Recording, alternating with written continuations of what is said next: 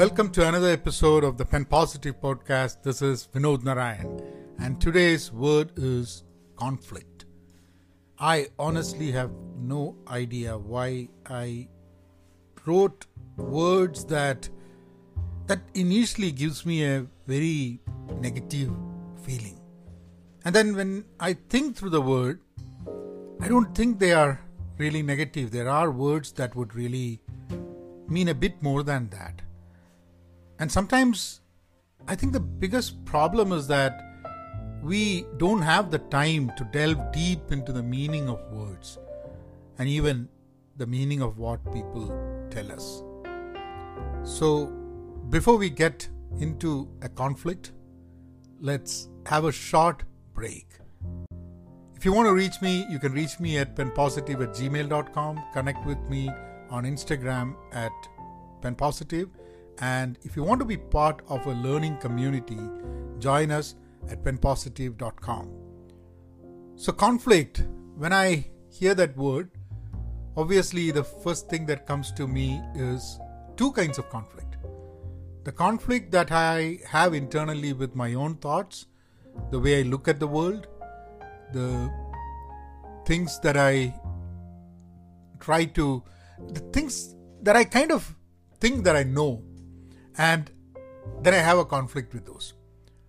The other part is my conflict with what thoughts other people have, what people say, what I read, what I try to understand. Then I have a conflict. So there is an external conflict and there is an internal conflict that comes to my mind. And I have always not been a person who questions or has conflict with what I think. Maybe because I didn't do a lot of serious thinking a greater part of my life. After which I tried to read, I tried to understand the world better, and that raised a lot of questions. It kind of questioned the way I was looking at this world. It kind of built some new structures within my mind, which again, as I went further reading and trying to understand, was again broken down. So now it has become more or less a habit to have this conflict in my mind. And that, to a great extent, has reduced the conflict outside, because there was a time when I never had any conflict inside, but I always had conflict outside. Now, my conflict inside is more and my conflict outside is less. I think so. But that's something that someone else has to attest to, because they know better of how I'm arguing or how I'm agreeing with things. Recently, when I read Adam Grant's Think Again, I don't think it was in the book, I think it was in a conversation that he had, and I might have mentioned that in a podcast before, which was about conflict. He said that conflict is not such a bad thing. We say we need to resolve conflicts, but conflicts exist because people care, because people have strong opinions, because people have an idea of what things should be now and how things were and how things should be in the future. So when you don't have conflict, you don't have progress. So there's a positive side to looking at conflict. I did not write anything specifically for today, but I searched conflict on my blog and a poem came out of, I don't know when did I write it, but anyway, I had posted it on my blog, vinodnarayan.com. But I'll go ahead and read that today. And I told you I might try to write every day, but that might not be possible, but I'll go ahead and read it. And I don't know what the name of this poem is. I just cut and pasted it from my blog. I think it had to do more with having the conflicts when we move from one place to another. A land you know to a land you do not know. Struggles to reach and then struggles to survive. To be born, adopted, reborn, and on it goes.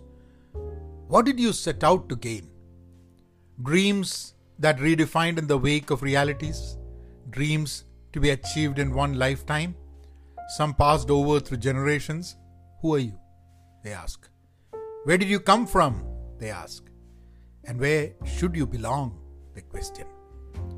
Never remain silent, for their silence will just make the questions worse. Your answers should make them uncomfortable, force them to dig into their own past and stand in your shoes and say, "Welcome, my brother and sister. We all belong and exist as equals, children of the same planet, benefactors of its resources, fighting against its exploiters." It's not easy, the life of a newcomer. They call it cultural conflict. But what is culture? What is it worth if you cannot see eye to eye?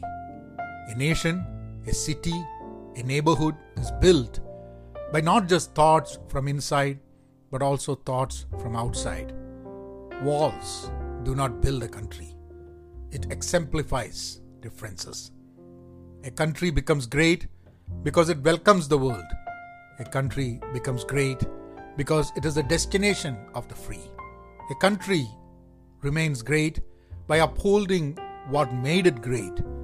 The biggest virtue of a country is being open, and the finest effort of its people is to remain open. I think when I finished reading it, I now remember what was the name of this poem. The name was not conflict. The name was The Greatness of Being Open.